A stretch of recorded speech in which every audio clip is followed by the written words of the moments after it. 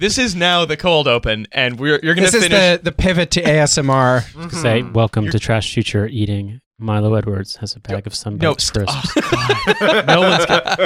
Riley hates it, but I don't think the listeners do. I think it's just you. No, the listeners were all the listeners are going to leave, and we're going to be left with the horny ones. Just the horny ones are going to stay. Like Louis XV thing of being like the podcast listeners, c'est moi.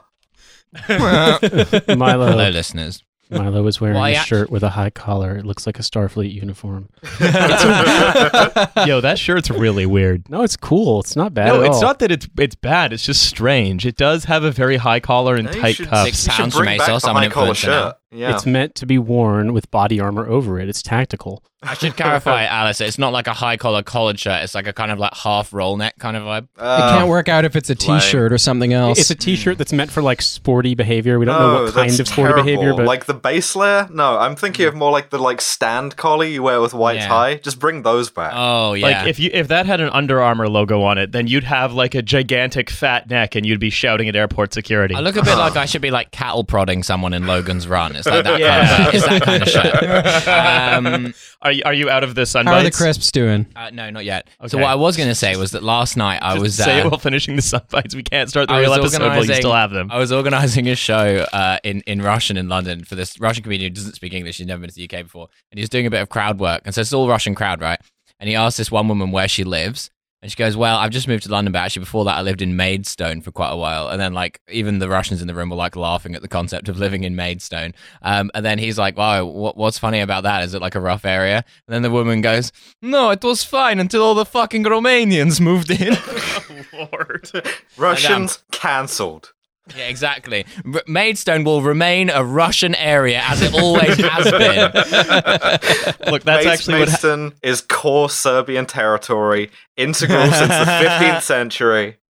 No, it's so what happened is Stalin, he actually seeded a population of Russian speakers into Maidstone so that in future he would be able to seed it into the Soviet Union on the basis of protecting Russian speakers. It's a very good strategy. Milo is now finishing the crisps, which means the theme song can now come bitches. in immediately.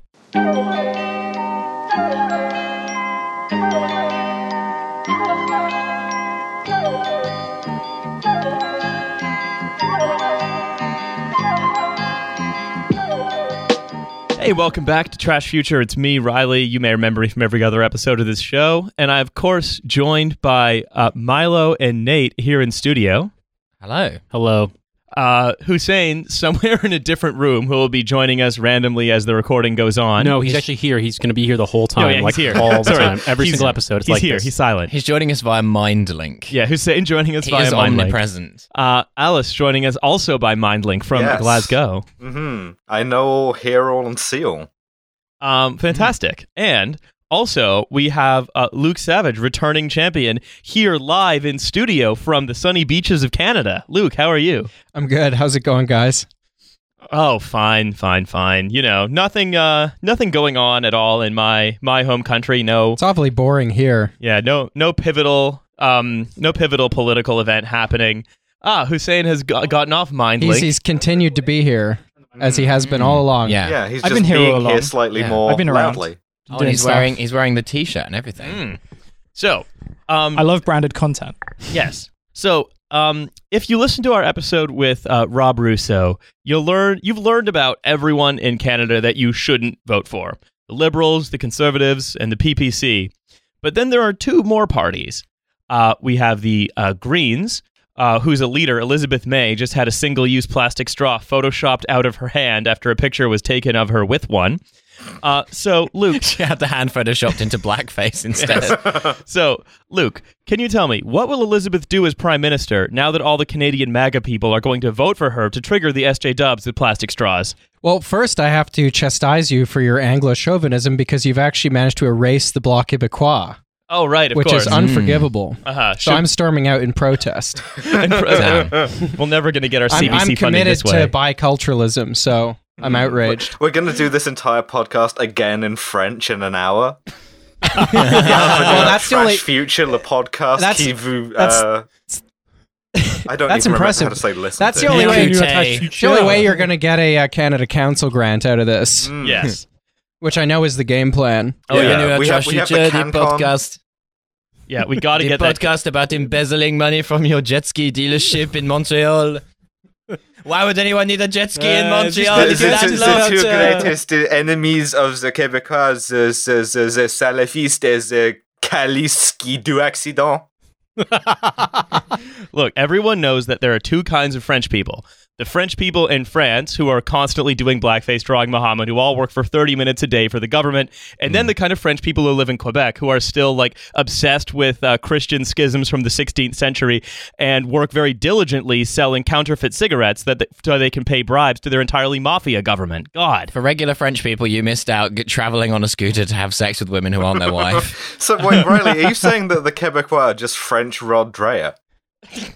Yes, I am saying that. Quebecois is like one of these Rod Dreher intentional communities that got way out of hand. It's l'option Benedict. The Italian Americans of Canada. I mean, not too far off. Yeah. So I'm basing this solely on watching MMA and knowing who Georges St-Pierre is. So my impressions of Quebec is based solely on that one guy, but it seems to be pretty close to what you just said. So, just to get back into a little bit of the CanCon here, because we need that grant. Luke, can you tell us a little bit about the Green Party? Are they actually left-wing, or are they just eco-fascists? I mean, they're kind of whatever you want them to be. They're like a catch-all, carte blanche political party. They're actually in some ways a bit like the Liberal Democrats. They're probably more analogous to that. I mean, with less influence and fewer seats, but just in the sense of like they can pretty much be whatever you want them to be, and they sort of oscillate with election cycles, and they're very leader-centric as well. So they can sort of be whatever you want them to be. They got candidates who will have in their bios like, yeah, I'm an ardent capitalist. That's a guy running for them in somewhere like Oakville or something. Their policy book is kind of a cornucopia of all kinds of different stuff, some of which is good, but like, who cares? There's not really like a coherent ideology behind all of it, so I've never had much time for them. Okay, fair enough. I mean, I think that tells us more or less all we need to know about the Greens, except that their main platform in Canada being, of course, the stopping of Brexit. But people in Canada are very passionate about that. What I'd like to focus on for this first of our segments is the NDP, the obvious choice for any sensible Canadian who isn't Mr. Wonderful. That's the billionaire, right? Kevin O'Leary, Yeah, that's right. the one. Yeah. Yes, I'm still There's Canadian. someone running for office in Canada called Mr. Wonderful. Well, he was on Shark Tank, if you've ever seen that, which is like one of those, it's like, or No. in Canada we have Dragon's Den. Yeah, that's what we have in the UK too. Right. Yeah. So he tried to run for the leadership of the Conservative Party, and because he's like a TV guy, the Canadian media, everyone in the Canadian media just only knows American reference points. They're like, this guy is our Trump, this guy's our Trump. But he was a total flop because he spent much of the campaign like promoting his like shitty wine or whatever, like in the United States, and not actually campaigning in Canada. Microclimates. Damn. Yeah, and then we never promote wine on this show. most recently, he and his wife were out in their boat or something, and they actually like killed someone at night. So I think she may have been Was it, like, charged. with a I don't. knife, I'm not or- up on the case, so this is all all alleged. But I'd love to just allegedly murder a guy on my boat. Wait, was it Big Pussy Bompancero? No, it was interesting. They took out this boat. It used to be called, what was it? The Lady Ghislaine, I think. But why was Christopher Walken on there? This reminds me, if I can digress for 1 second, of a story. So I was once at a gig with a friend of the show, Pierre Novelli, and friend of the show, Jamie Fraser, and we were discussing the tragic death of Irish singer Kirsty MacColl, if anyone remembers that. Yes, I know that story. Who and I remember they would say like, oh, did she like drown or something? And I was like, no, she was hit by a speedboat. And I remember that correctly, but then we like start Wikipediaing it. It turns out she was on holiday in Mexico and she got hit by the speedboat that was being driven at high speed through like a swimming area by the son of like a Mexican supermarket billionaire. And then they managed to like blame it on a boat hand who went to jail. And it was like, I was like, wow, this is actually like a really dark story of like wealth and corruption. We were just being like, wasn't it weird that she was killed by a speedboat? So if we want to stop these people in Canada anyway. The people We who wanna kill st- people with speedboats. That Yeah, is. if we want to We stop, want to stop Mexicans. if we want to Yeah, stop, there's four parties. and one of them Mexican is the oligarch progressive- scions must Yeah. be stopped. Exactly. The progressive speedboat murder party. They must be kept away from boats. So if we want to stop people in Canada committing murder with fancy boats, then the NDP are kind of the only real option, right? So Luke, I'd love it if you could tell our listeners what the NDP are all about. Yeah, so the NDP is kind of historically similar to Labour. The big difference being that in the 1920s, British politics basically split along class lines. The Liberals kind of vanished. A lot of the sort of more progressively minded, sort of middle class Liberals just joined the Labour Party anyway. And then after the war, obviously Labour was kind of one of the two major parties. That never really happened in Canada. Politics in Canada haven't historically had this left-right split. The Liberals have been this kind of big, fake left party that's been in the sort of middle of Canadian politics, and they've been really, really dominant. So, at times the NDP has been able to, force kind of concessions and force reforms, which is why we have, a better welfare state than America does, things like that. The NDP came out historically out of its predecessor, the Cooperative Commonwealth Federation, which was a coalition of farmers, industrial workers, and socialists. And that merged in 1961, I believe, with the Canadian Labour Congress. So it's very much a kind of a labor party. Oh, hell yeah. And historically, like you've said that they've been responsible for some of the things that make Canada a good place to live, such as like paving the way for our federal level universal healthcare program and similar. Mm-hmm. So what have they done for us lately? Quote Janet Jackson. I mean, No, fine, go ahead. I was going to say, to quote Janet Jackson, what have you done for me lately? A song no one is in here is old enough to know. Even me, because it came out when I was Podcast like 3 dad years strikes old. again. But there it is. Fucking happened again. Dad vibes once again. apologies, I didn't get the reference. No one did. That's the thing. No one ever does. Actually, I was going to say it's great with me in the studio and Nate here and Riley here as well. There's three of us with this Philistine accent I speak in. And Hussein's also Canadian. Yeah, but I don't have the accent. I just have the passport. Yeah, no, I'm a Canadian. I'm a Canadian national. I didn't know that. No one does. It's I like forget deep it Hussein sometimes. lore. Yeah, you have to like really understand like the backstory of me to get that. But no, yeah, I'm technically allowed to vote in Canadian elections. I just never do. Oh wow. Well, hopefully But by I'm the gonna- end of it, we'll have yeah. talked you into it. Oh no, I'm already like we're gonna explain who he is, but I'm already like Team Jugmeat. Anyway, he Awesome. got the Drake blessing, right? So I haven't I've got seen. to do it. Yeah, I think Rihanna followed him on Instagram. yeah. That's the how last you know. thing I saw. That's how you know. It's But gonna so be, my it's gonna be dad's good. my dad's British, so I every time I come here and he has a British accent, obviously I'm immediately really self-conscious about my accent, or rather my lack of one as I see it. But anyway, it's good to have some fellow countrymen here. Oh yeah, that's why this is basically the Canadian embassy. If Canadians in London do not try to vote here. Oh, what's up with all these geezers talking in these funny accents then? I think you're having a right monkey. So I want to go back to this though. Like they're responsible generally for doing things like pushing for and successfully getting a universal health care. Mhm. But what are some things that they've been campaigning for, if not getting, or indeed getting more recently?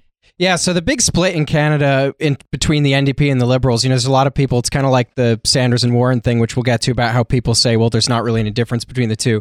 And actually, that's even giving the Liberals too much credit, because Elizabeth Warren has much better politics than they do, in her defense. But there is a very real kind of split between the Liberals and the NDP, both kind of historically, where they come from, the kinds of people that have been involved with them, the kinds of people that tend to vote for them. Don't want to generalize too much, but ideologically, the NDP favors a lot of the kinds of things that the Labour Party does, at least in its most recent incarnation. So big universal programs. The Liberals are really into means testing. So in the last election, there was a split between the NDP and Liberals, where the Liberals, childcare is ridiculously expensive in Canada. It's like a really serious issue. And the Liberals' solution was, these means tested checks in the mail, which is not terrible, but it's not a substitute when it costs, $1,200 a month or $1,500 a month to send your toddler to daycare is not really a substitute for a $10 a day system. So those are the kinds of schisms. The Liberals in 2015 also kind of rhetorically were like, we're going to tax the rich, but then they didn't really actually do that. The NDP is running on a wealth tax in this election, running to close a bunch of these egregious loopholes. I'd have to double check if it's on the platform. I'm pretty sure it is, but there's this crazy loophole where in Canada, where if you get your compensation in stock options, which I assume it works is the same way here. Like if you're a CEO and you get paid through stock options, you only pay like a 50% rate on it. And the idea is this is supposed to foster competition or something. It's competition of who can pay CEOs the most. It's race to the top. Yeah. Damn. Alien versus Predator. But also, I also want to talk about who Jagmeet Singh is. Right, he has risen to the top of the NDP.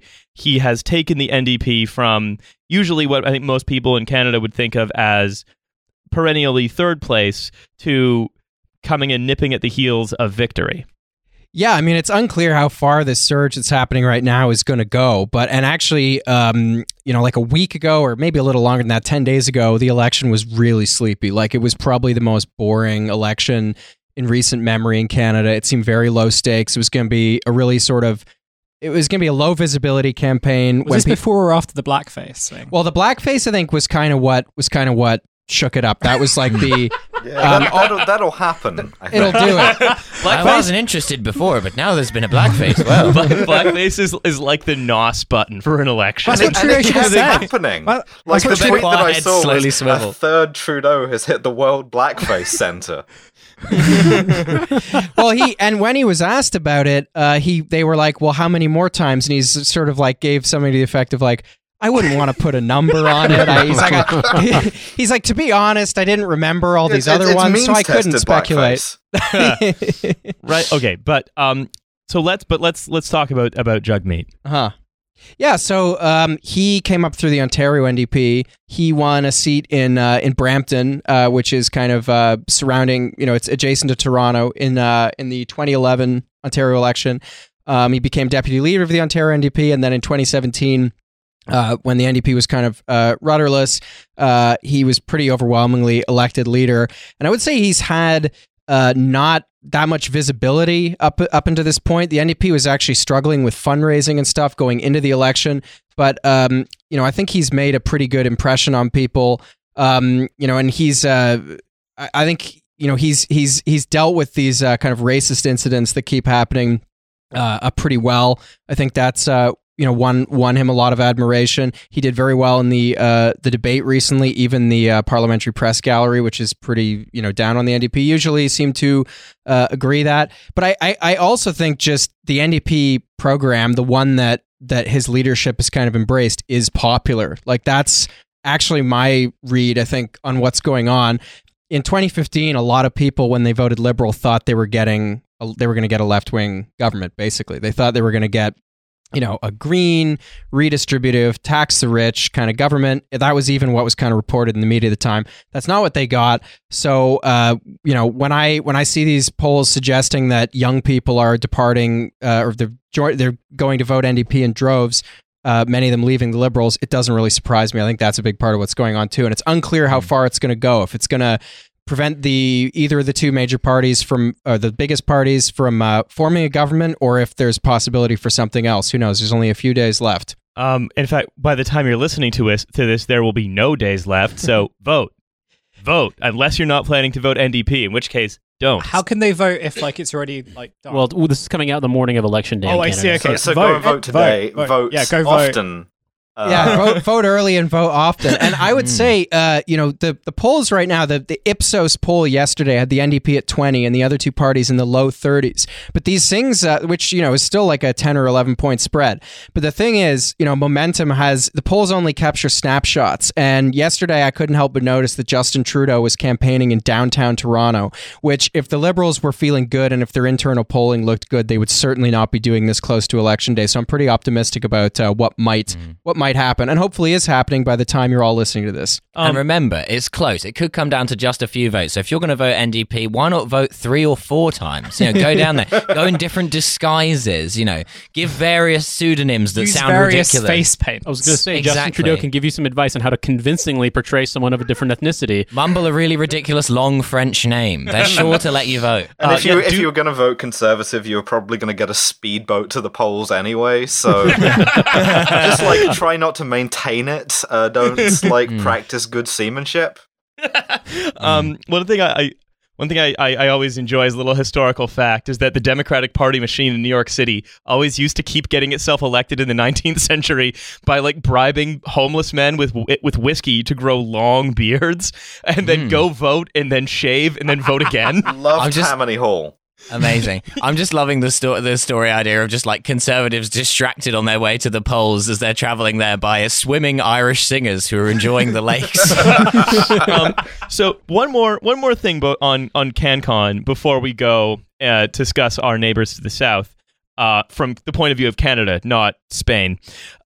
What should we expect out of the NDP if they potentially go into coalition with the Liberals to stop the Tories? There's been some noise made about this.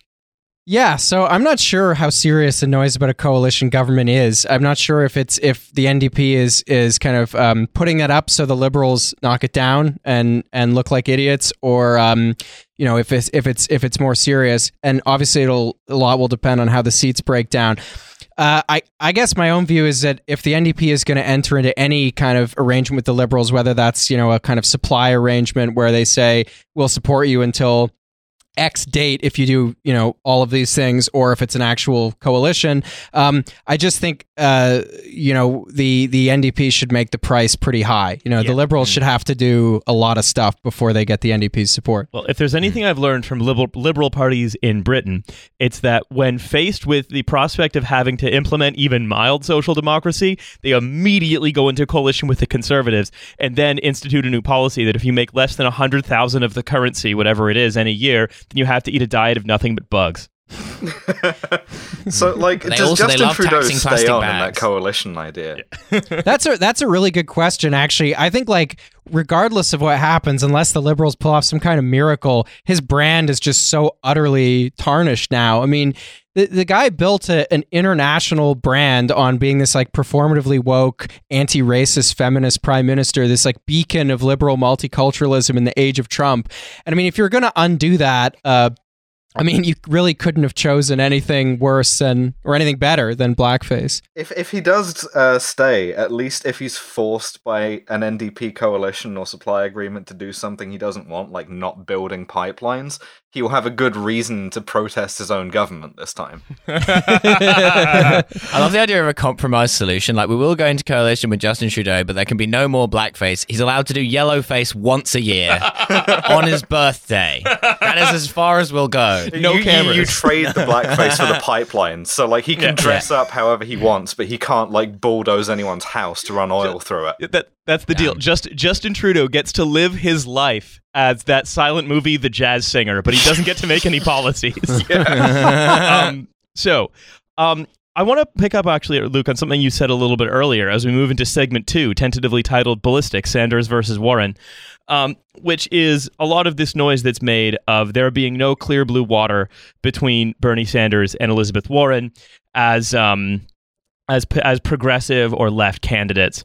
And there are two of their sort of core policies that have come out in sort of previous weeks that I want to dive a little bit further into. And that is Elizabeth Warren's Accountable Capitalism Act and Bernie Sanders' Corporate Accountability Act. Now, make no mistake, these are not the presidents from Futurama, well, at least before Nixon, who are just have the same name and are the same guy. These are actually very different. So here's a little bit from a Vox article. We're going to talk about Warren's plan first.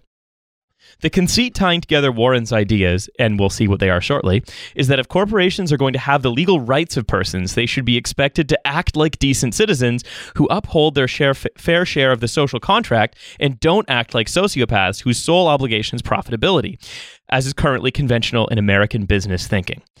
For most of America's history, she then said, when our companies did better, our workers did better, and America built a thriving middle class. Bit of a reductive history there. Yeah, like how the American government helped United Fruit to do better. Everyone knows the Gilded Age was great for I was going workers. to say Upton Sinclair's The Jungle is actually just a book about animals that live in the jungle. They're colorful. They're savage and wild. So wait, are you saying that this is some kind of horse shit? I mean, I just don't think it's going to work. Later in that thread that you just quoted from, there's a tweet about how 181 CEOs signed a non-binding resolution about corporate accountability or something. And I don't know, tacking this kind of moderate language onto stuff that, I mean, the stuff in the act's not in and of itself bad. It doesn't go nearly as far as Bernie's legislation does. But it's the way that it's being packaged as this kind of very technocratic kind of revolution by white paper or whatever. I just don't think it's going to work, and I don't think it's designed specifically not to irk the patricians and managers who are actually very enthusiastic about Elizabeth Warren, and you're just not going to change anything unless those people are made to be very pissed off. Well, and also something that I'd point out is that this idea that you're somehow going to appeal to the good nature of American business. Basically, if you pass laws that make it so that they're breaking the law if they don't do the things you want them to do with regard to workers and pay and things along those lines, then you might get some compliance. But if you're just doing this as kind of optics, we've seen this time and again, like even if there was such a thing as an enlightened CEO, it doesn't matter. They can't do these things. They can't pay workers more because they're going to be pummeled in terms of their share valuations, and their boards aren't going to let them. So basically, Elizabeth Warren is like, well, maybe if we make a few tweaks around the edges, we can get people to behave in a way that's going to not really change the status quo. But the 2 points, one point is kind of banal because we've said it so many times. One is, it doesn't matter what you do. They're just going to scream about how this is Stalinism. But if they can get away with not changing anything and still treating workers like shit, that's what they're going to do. They're just going to call you Stalin and do that as well. Whereas you might as well do some fucking Stalinism. Now, I'm not saying that it's a tanky, obviously. I'm just saying that you might as well pass laws that are going to deliver the effects of tangible gains in people's lives, because corporate America is going to behave this way no matter what. That was actually how Stalin got started. People had called him Stalin his whole life, and he's like, well, I may as well be Stalin then. But further to your point, Nate, it's not just that there's going to be some compliance, it's that there's always going to be the minimum compliance. Yes, exactly. And I think some of the difference between Sanders and Warren is that when you get that kind of disobedience to the law, or like finding loopholes, you want somebody who is not an ardent capitalist to actually try and enforce them. And something I'd throw out too is that, I mean, think about the tweaks and changes that were made under Obama. Like, two things happened. Basically, none of the corporations cared. None of like the CEOs and industry figures actually supported Obama beyond like, okay, was it Jeffrey Immelt, the head of GE, to be on his like CEO board or whatever he had. But like none of that changed anything. GE certainly doesn't pay anything besides $0 in taxes. But also the extent to which this all got undone once those same people donated the maximum legal amount to fucking Trump and he got elected, basically meant that this whole decade that was supposed to produce all these gains for workers didn't really produce much at all. Like, in the same way that people are now just kind of, looking at tables and figures and saying, wow, why is it that even though we have 3.5% unemployment in America, wages aren't going up at all? It's like, well, I don't know, maybe because you're not making them do it. And it's this idea that all you have to do is, I don't know, prime the pump in some way, and then everything's going to take care of itself. I feel like that's both ahistorical and just really, really, I want to say pie in the sky. It's like naive in a way that should be criminal when you're somebody of Elizabeth Warren's stature. Like, even on a, like, aside from the materialist view of this, on a, like, really reductionist level, I feel like you want someone who has that animus, who does not like CEOs, who is not friends with them, who isn't going to take their speaking fees, on the basis that, like, Obama could have nationalized a lot of companies during the bailout, but he also could have put some people in jail. And I think if he had done that, which he never would have, he wasn't the person who was going to do that. But if he had, I think that might have had more of an effect on those people. And first of all, it would have been hot, Daddy. But also, yes. There's a really good piece by Matt Karp at Jacobin called "Is This the Future Liberals Want?" Which I think is probably the best essay you're going to read probably anywhere on the differences between Sanders and Warren and why they matter. There's a few really good points in it. He points out, for example, that a lot of Warren supporters are really into her 2% wealth tax, 2% tax on fortunes over $50 million, but it's become a chant at her rallies where they chant 2 cents, 2 cents, and the implication is that they're actually into how kind of moderate it is. Like they don't see it as like we're taking power back from these people. They fetishize it as like this is a moderate request that's being made. So Matt Karp also writes, he says when Warren does vow to challenge the power of the wealthy, her rhetoric often works not to stoke the popular mind against America's inequality, but to naturalize it as a fact of life. And this is a quote from Elizabeth Warren. She says, in America, there are going to be people who are richer and people who are not so rich. And the rich are going to own more shoes and they're going to own more cars and they may even own more houses, but they shouldn't own more of our democracy. And I think that's a really good, that's very emblematic of the limits of Elizabeth Warren's vision here. Imelda Marcos. What do we want? Mild reform. When do we want it? Over a structured rollout program. Yeah. Rock and roll. We all remember Alice Cooper's song "School's Out for Summer," parentheses, to give the teachers a nice and well-earned break. And I mean, if we actually look at some of the highlights of her proposed policy, we can see that Warren really wants to keep the game the same, but just tweak some of the incentives so that people play more fairly. And again, also, before I go into this, I want to say, like, Warren's proposals are by far and away better than every single other Democrat currently running, with the obvious exception, of course, of Marianne Williamson. But I don't know, man. I think like Andrew Yang is pretty close to basically promising an Evangelion, which is what I was hoping Marianne Williamson would be doing.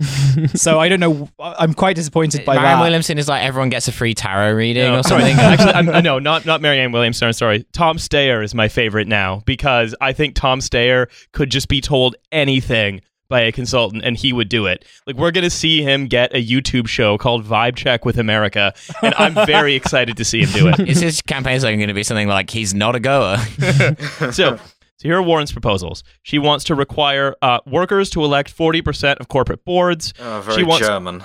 She wants to restrict board and company executive stock sales so that you can't sell shares you receive as compensation until at least 5 years after they're received, and you can't do it as part of a stock buyback. I don't think you could really chant that at a rally and have it sort of grip people's hearts. You know what it's just too verbose. It's leaning over the table at Angela Merkel and being like, can I copy yours if I just switch it up some to make it look different? What if I translate it into English? No, I think what will happen is that you'll have like, you know, things like 2 cents, 2 cents. But then when Elizabeth Warren gets the nomination, she's going to hire a consultant to kind of come up with chants, and that consultant will be Pharrell Williams. But she also wants to require 75% of executives and shareholders' approval for political expenditures. So you can sort of see where she's falling here, right? She believes that one of the ways in which money gets into politics is the direct spending on political campaigns from from companies, that GE donates to someone's campaign and then they're beholden to GE. But that's not really how it works. It works because GE goes up to someone and says, hey, can we build this extremely polluting factory in your district? It'll give you 500 jobs. And then all of a sudden, no exchange has been made. But because GE just is able to pull the strings of which districts get what so much, then they're able to essentially buy a legislator. Yeah, and then you get like PACs coming up to support the, you know, like extra jobs or whatever, purely by coincidence. Yeah, I was going to say, or also is something even worse than that. And I mean, I don't know if the similar thing exists in the United Kingdom, but definitely in the US we have this problem where it'll legitimately be something like, oh, by the way, here's a bill that our consultants wrote or that our lobbyists wrote. You know, introduce this into a session. It's think tanks, and it's one of these things where I think the problem that I see coming from the U.S. is that if something drastic doesn't change in terms of like the outcomes in people's lives, whatever Warren proposes is going to be undone by President Tom Cotton. Like that's going to happen. And so for me, the more radical the course correction, the better. Not just because out of like an adherence to radical politics, but also because you see how dire the situation is and how that incremental stuff isn't. I mean, not that it was ever a good idea, but that certainly given the last 40 years and the last 11 years, the kind of things that most people are dealing with in their lives, what's going to win people over to the point they're willing to support, you know, more I don't know, Democratic politicians as opposed to someone who's going to be like, we're going to make you proud again, by the way, we're also going to be really racist. Yeah. I'm very excited for President Tom Cotton to replace the minimum wage with a daily birthday cake ration for every American. Nate, I love how you said not out of any adherence to radical politics 5 minutes after saying let's do some Stalinism. Well, I mean, I guess, exactly. I think more it's along the line, what I'm trying to say is that I don't want it to seem like it's just, it's not based on any kind of like contrarianism or some sort of like adherence to theory. It's more that where we are right now in the U.S., basically one of the most significant killers of people under the age of 55 is opiate overdoses. I mean, those guys. You know, the military recently came out and said that one of the prime drivers of enlistments is not unemployment, but rather student loan and medical debt. Like, that's not a particularly sustainable situation. Never mind, you know, anemic wage growth. Never mind the fact that, like, outside of major metropolitan areas, there's been zero wage growth. The U.S. Army, more of that, please. Another Elizabeth Warren policy. The U.S. Army, more of that, but greener. You know, what if every drone was also solar powered? Biodegradable M4s for the boys.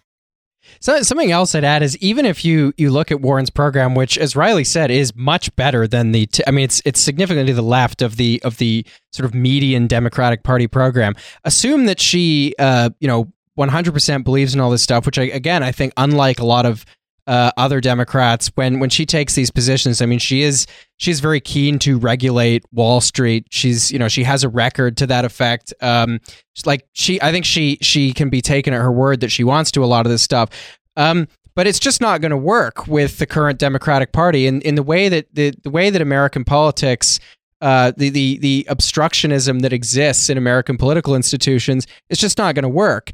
And unlike Bernie, she seems keen to basically try to play nice with the Democratic Party, to not antagonize, its kind of patrician voter base too much, or even its big donors. I mean, a lot of them don't like her, but it looks like she's going to allow their money, if she's the nominee, to, if not fund her presidential campaign, still fund parts of the Democratic Party.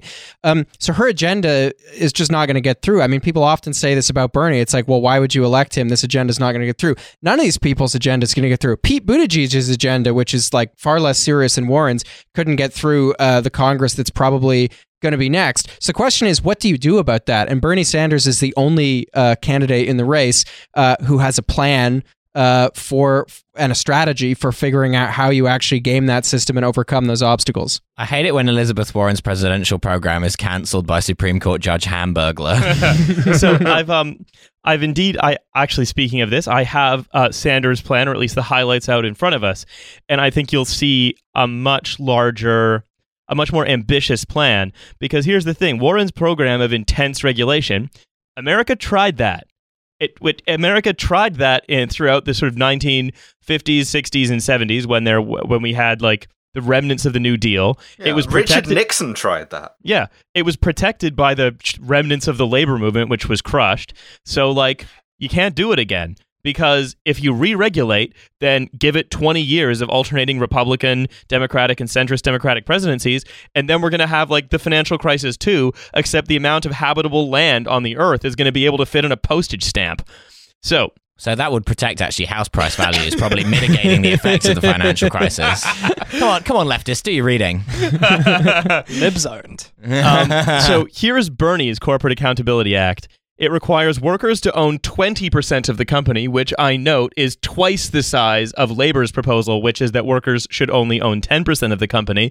So McDonnell, Corbyn, fucking let's double up. I don't like to be made to look like a chump. I want 100% of the pussy. Millennials don't like owning things. Oh yeah, I've been told that so much. We like to rent. We like to rent companies. We should all Bernie, if you really Pete Buttigieg is going to make an app where millennials can rent shares in a company so that they can vote on crucial decisions. Damn. I feel like that is actually something Buttigieg would do. I hate that you're right, and this is going to be at the episode in like 4 years' time. Lathe of Heaven. We're going to Lathe of Heaven union with an no O into existence. So here's the next one. He wants workers to elect 40. He wants workers to elect 45% of the board, but come on, we can get to 51. Surely we can get to 51. Yeah. Ban all outsourcing without compensation, which I think is huge.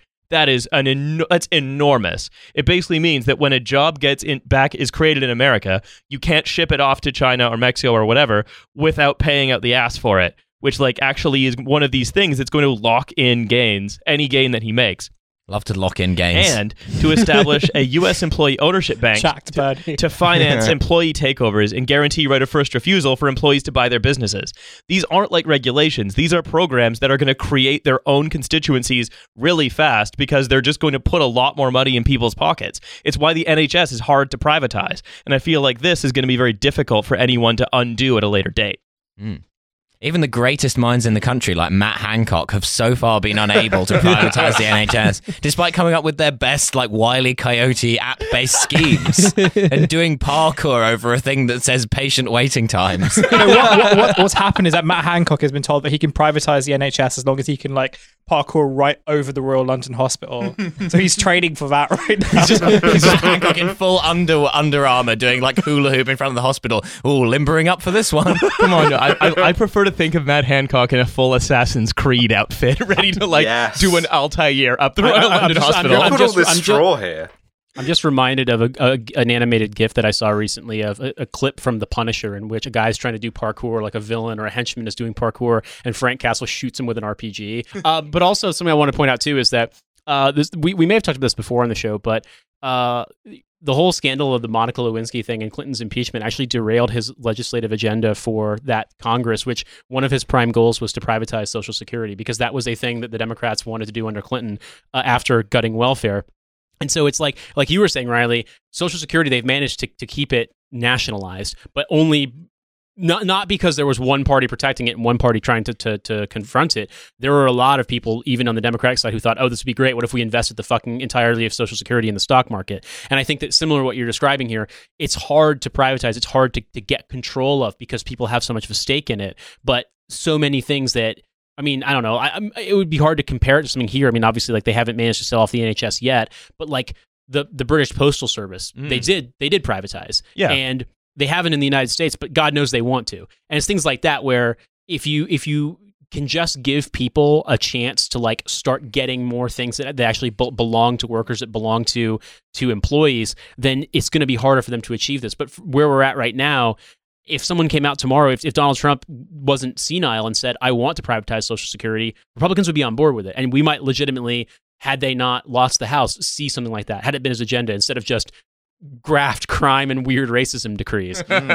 Shout out, by the way, since you mentioned Royal Mail, to the Communication Workers Union, who just voted 97% in favor of striking. Oh, hell yeah. We love that. It was something like a 75% turnout, too. So, like, that's hopeful. Well, I'm very excited for the Queen to be replaced by the Postmaster General. So, Luke, any final thoughts on the Sanders platform before we move on to the life and times of John Tamny? Yeah, so I guess just one last thing I wanted to say is there's all kinds of ways that you can compare Sanders and Warren, but I think at root of the divide is actually just how serious you think the problems with American society are, or just with Western capitalism in general. If you're a liberal, you tend to see things in terms of ethics more than you see them in terms of morality. You think that there are these systems that govern our lives, that guide our policy making, and as long as they conform to certain rules, things are basically fine. And this makes sense because liberalism is, basically it's an ideology that came out of bourgeois professionals, right? People who are proceduralists for a living, lawyers and merchants and things like that.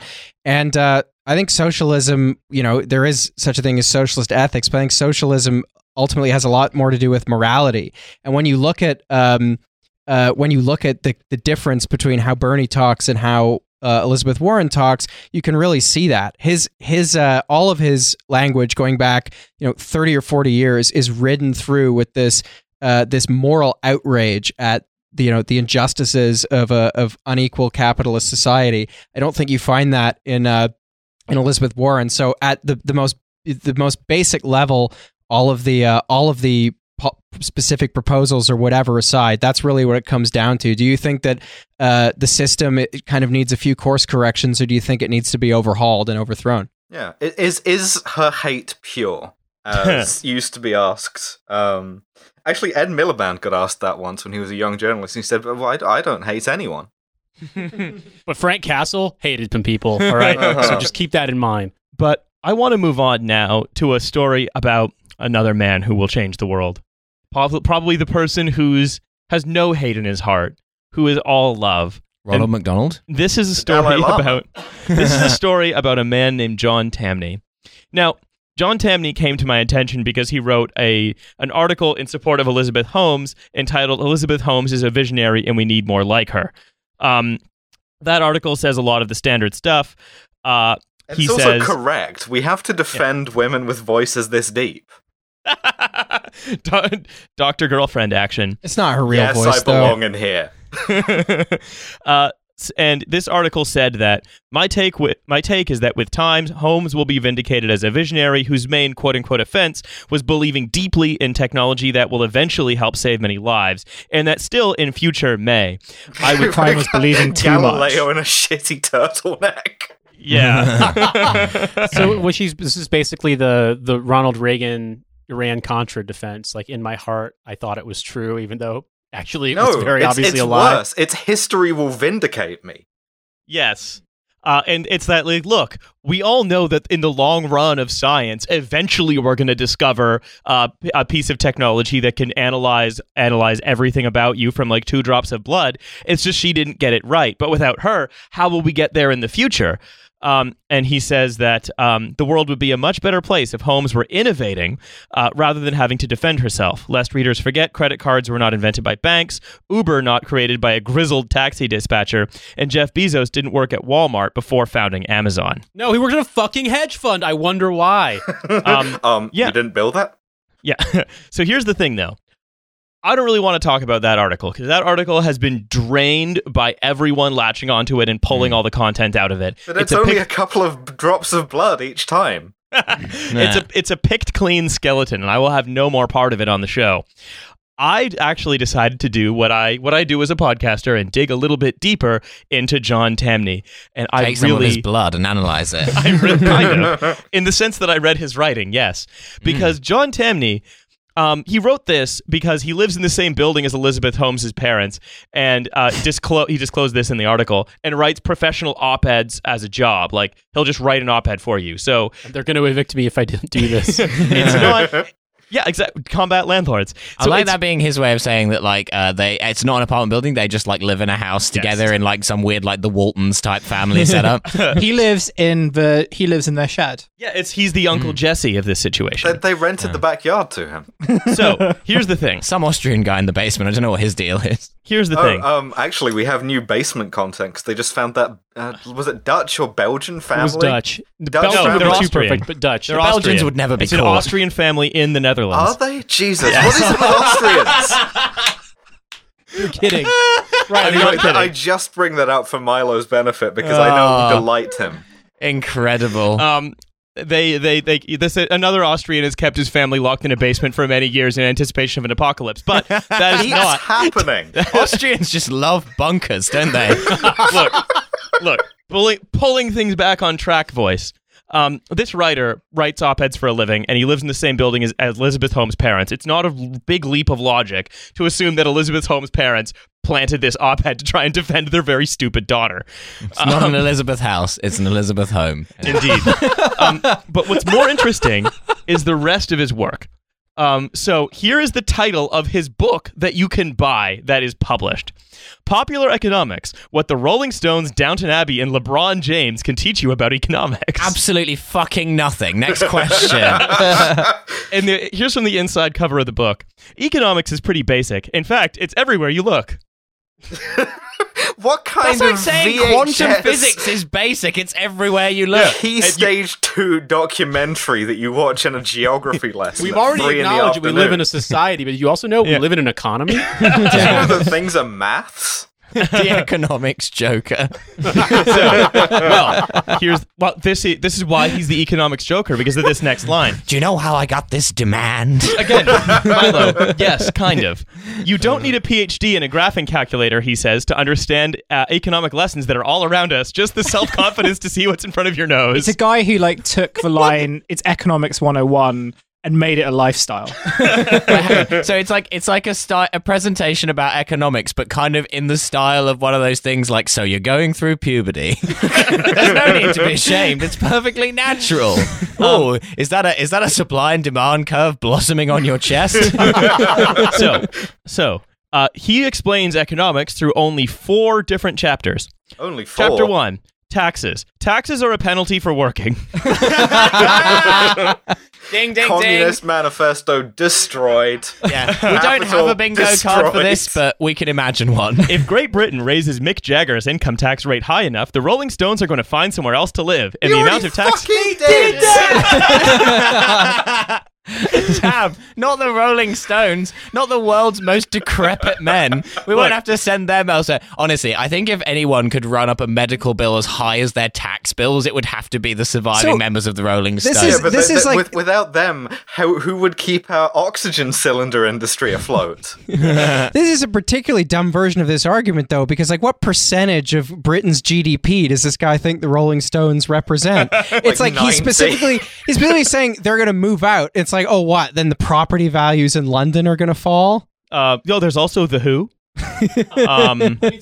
There was Gary Glitter, but he had to leave. Britain's economy is just sustained by like aging 60s rockers and the homes that they own. One of Britain's wealthiest pop stars, Gary Barlow, who famously spends all of his time avoiding paying tax and is a massive Tory. But I mean, also another thing too I point out is that Britain used to have like a 97 or 98.5% tax on royalty income as late as the mid 80s. Like famously, Duran Duran were like tax exiles for a year because they had a hit album. They're like, well, we don't want to pay taxes on it. But like Milo was saying, they cut all those taxes now to like a paltry amount, and they still do that shit because of course if you like become a fucking tax island like Guernsey or Singapore or some shit, like you're gonna be able to avoid it. But like just because some people did that doesn't mean they won't do it. I mean, they're rich. They can buy private planes. I mean, we know a lot about private planes on this podcast. Like, they can do whatever they want. So, I mean, the idea that like, oh, well, God forbid the Rolling Stones live in Mallorca or some shit. Like, it doesn't change anything. Yeah, I mean, having said that, I do think that the some of those insane tax rates we used to have are a bit ooh-woo. It's like 98% tax. How dare you earn any money from your work? Yes. It's Go slightly up to like mad. 102, 105. Yeah.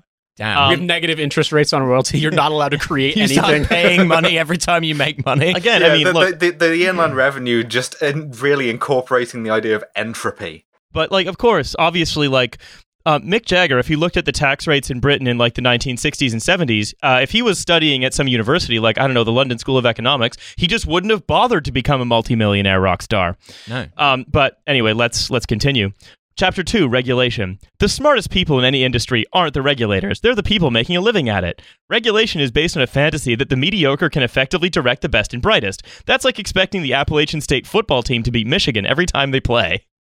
Okay, so we're into naked fascism. The best do what they will, and the weakest suffer what they must. Awesome. Yes, absolutely. You know what we should do? You finance guys seem really good at the economy. Why don't you write the rules? I hate those people over at the podcast regulation office. Those squares. They're Leveson, always you coming laugh over to now. our cool podcasting basement and trying to stop us having toga parties and stuff. You Leveson laugh 3, now, baby. but Ofcom is going to get podcasts into its remit soon, and we're fucked then. Oh my. But also, yeah, that's the whole. Again, we did do that. We had people from the finance industry write the regulations, and then 2008 happened. By the way, this book was written like 3 years ago. It's great. This guy's like an irredentist from 2008 era conservative blogs. I love it when Goldman Sachs write all the financial regulations and they say, don't worry about it. Trade. LeBron James could make a pretty good tight end in the NFL.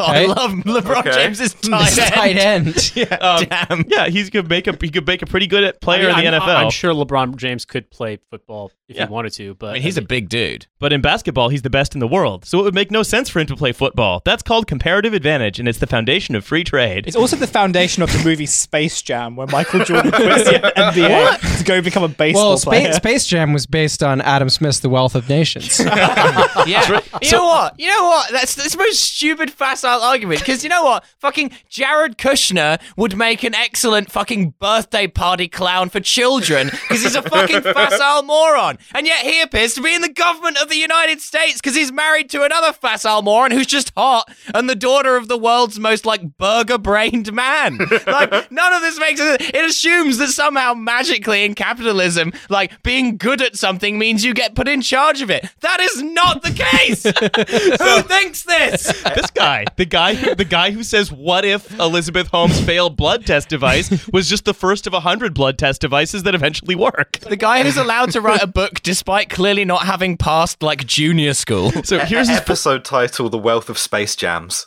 So here's the fourth. Space Jam Stevens. Here's the fourth one.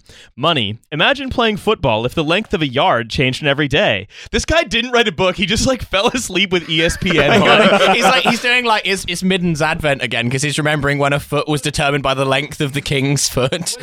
Okay, but what is the fucking point he's making here? Yeah, that's how we run our economy. The value of the dollar, the economy's unit of measure, changes in value every minute. Gold standard again. Gold standard. God damn it.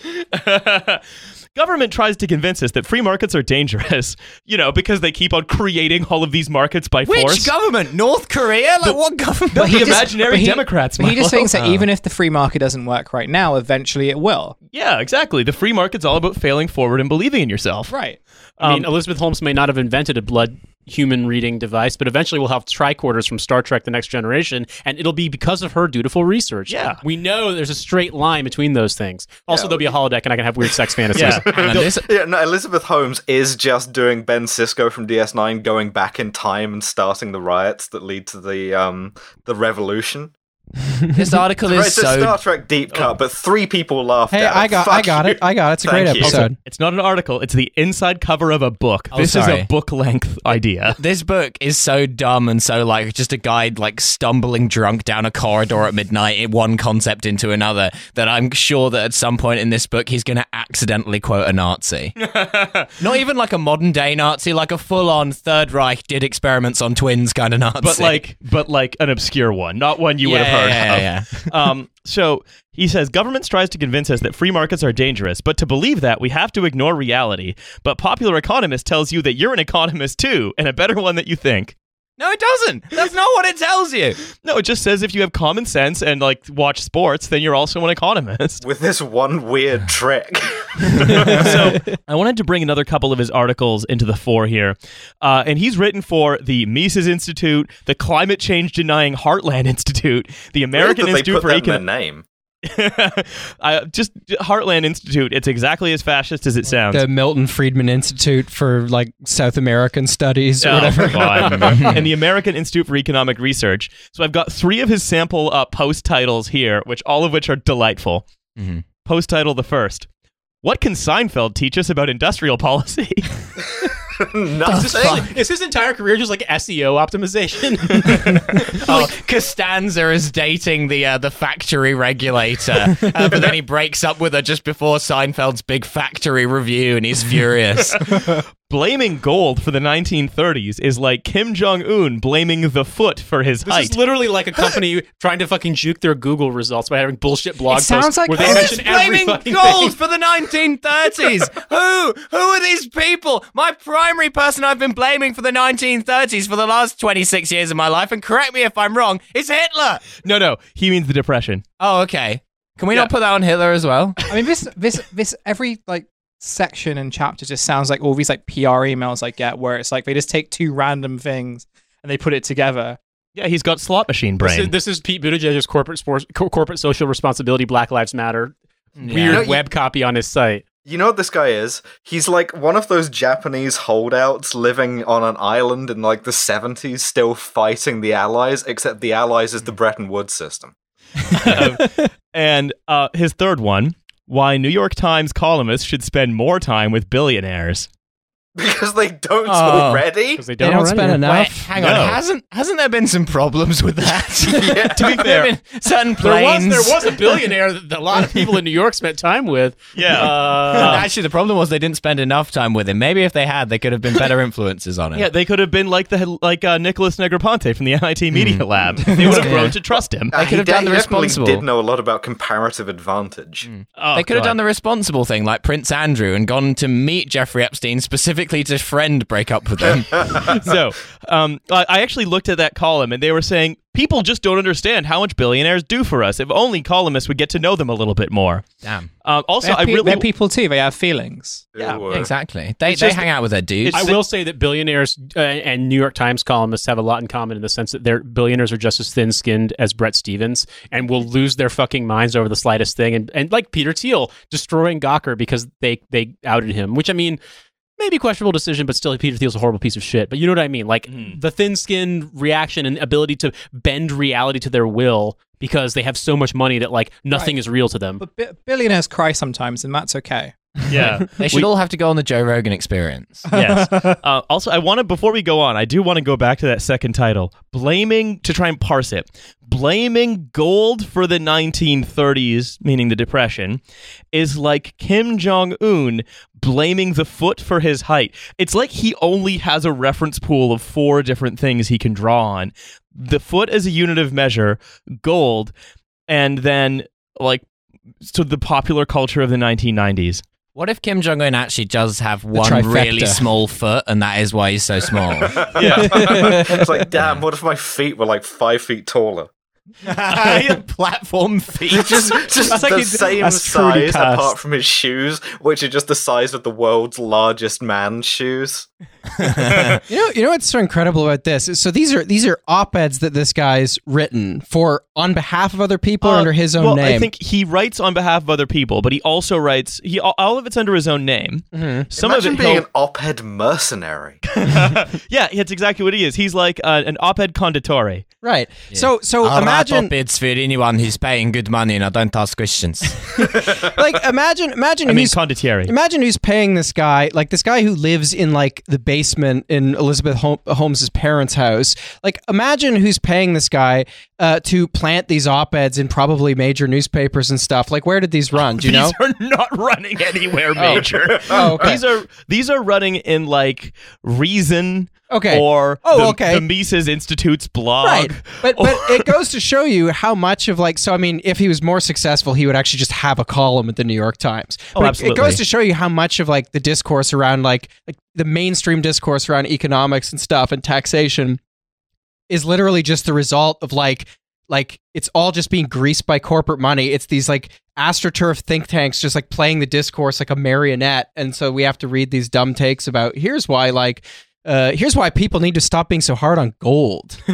Stop being mean to gold. Gold and It's billionaires. very soft and malleable. If you hit it too hard, it'll bend. An op-ed on behalf of Gold member. The it's Austin hard Powers. Keep being a mean writer to in gold and it just 2019. never reacts. So I have actually two of his other incredible pieces that I've actually quoted from here. So here's the first. If Amazon is a sweatshop, why don't you tell me why so many people want to work there? We read Can't this think of a article single from reason. one of the guys who worked there. No, this is he does an even better job than Mims, because Mims' whole argument was Amazon's not perfect, but you know what? It's a job, and I made friends there, so stop being mean to Bezos.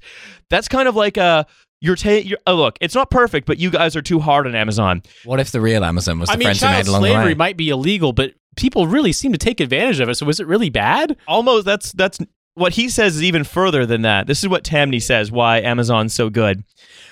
Without an automated performance review that weeds out those that aren't up to the job, Amazon wouldn't be able to give a chance to the many individuals who are up to working for the Seattle retailer. Furthermore, how very cruel to the worker if the employer thinks so little of him as to not demand relentless betterment. So this guy's name is Tammany, you said? Amazon John Tamny. opportunity. So he's basically, maybe this is just actually a clever ruse and he's just Boss Tweed reincarnated. Yeah, it's the same article coming around with a beard and then shaved. and throwing stones at Irish people for some Yes. reason. In fact, as individuals, we all remember, often fondly, the people who got more out of us than we thought we had. So he's basically saying is that Amazon, by paying you a pittance and fucking leaving your coworker's corpse on the floor for hours because they're too lazy to call an ambulance, is the same as like your high school coach who taught you to believe in yourself. Exactly the same. No it's difference. it's like the movie Whiplash, right? Down to the look of the guy. Damn. Oh fuck! J.K. Simmons to play Jeffrey Kisses. Like, Jeff Bezos might have like a little dashboard on his desk that shows if any worker is dipped below the required productivity rate, and then he just hits a drone, and then that drone throws a symbol from orbit down into an Amazon warehouse and cuts your head off. And that's how you know you can be the best picker you can be. Exactly. And then they're in the little cage and they're loading the boxes, but when they load the boxes right, it plays like the right bit of a drum set. And so when they get into a good rhythm of loading the boxes, it plays a killer solo from like Metallica or some shit. I mean, in effect, he is making the whiplash argument, but for menial labor. I love to get world class at loading boxes into other boxes from my cage. Yeah, because all economic activities are the same. They're just remunerated by money, which also is the same, whether or not it's wages or capital. And we all have to be the best that we could possibly be. That's the reason that the Earth is there. Can you imagine if economies really worked like that? Like if in a capitalist society that you could actually just get so good at like stacking shelves that you could actually become a billionaire. Well, that's kind you're of just like, I'm president now. That is kind of like the fallacy that a lot of people over the age of 50 seem to still hold, that if you want to be rich, you just have to go work in the mailroom. Well, there was the whole thing recently about like a lot of CEOs start out as fry cooks. It's like, no, they don't. No, they do not. They do not start as fucking fry cooks. Like, that doesn't happen. Like, some people, I used to work in fast food when I was in school, and like, yes, some people do eventually, if they work in fast food long enough, we're talking a decade, get promoted to like work in a regional office. So like, they don't have to like wear an apron anymore, but they're not gonna be the fucking CEO. Those people get recruited from like CEO farms, which are like people who play squash. And anyone who's just had a normal I played squash today. Hello. Anyone who's just had a normal job knows that that's not how like professional mobility works. Like, you don't start as a fry cook and then just get so good at being a fry cook that then you move on to the next thing, and then eventually, you're running Amazon. Like, that's not how it works. I think they all think of like the hot Cheetos story. You know the hot Cheetos story about the guy in the factory who like accidentally made hot Cheetos because he felt that the normal Cheetos were too bland, so he put like hot like pepper on them. Is that real? This sounds like the thing, Doritos, where it's like we smashed all the flavors together. Right. It's the only example of meritocracy. Yeah. The story itself is real, right? But it's not. It's real in the sense of like the mythology behind it is that this guy got a huge promotion. He became like an executive or something. I don't think that's true. I think that he got like a very small royalty on hot Cheetos when the Cheetos company or like the guys who could like create Cheetos thought that it would just be like a kind of one-off product. I don't know whether he still gets it now, but he's definitely not the CEO of like the fucking Cheetos factory. But I mean, the story may be a lie, but it tells a gretter truth. In a similar vein, Mountain Dew's Baja Blast was actually just named in commemoration of a terrorist attack in Mexico. I thought it was how fun they all had going to see who let the dogs out. But all of our discussion of that last article just reminded me that we were doing the thing. We were trying to persuade people, like professional economists do, that free markets are bad. And we forgot that Tamny, because he believes in himself, is an economist too, and a better one than he even thinks. So let's talk about his second and final article before we close the show out. Final article from Mr. Tamny is, Americans quite simply couldn't handle life without soaring inequality. He's such a piss pig. They just love competition. Elizabeth Holmes' parents' basement. I forgot that. It's true. I mean, again, it's fucking whiplash, isn't it? It's like the idea that, like, unless I fucking torture you until your knuckles are bleeding on the drum kit, you will never be a good drummer. It is, no, Hussein, it is still whiplash, but not for the reasons you're thinking. Okay. Just the handshaking meme, but between this columnist and Joseph Fritzl's family. So like...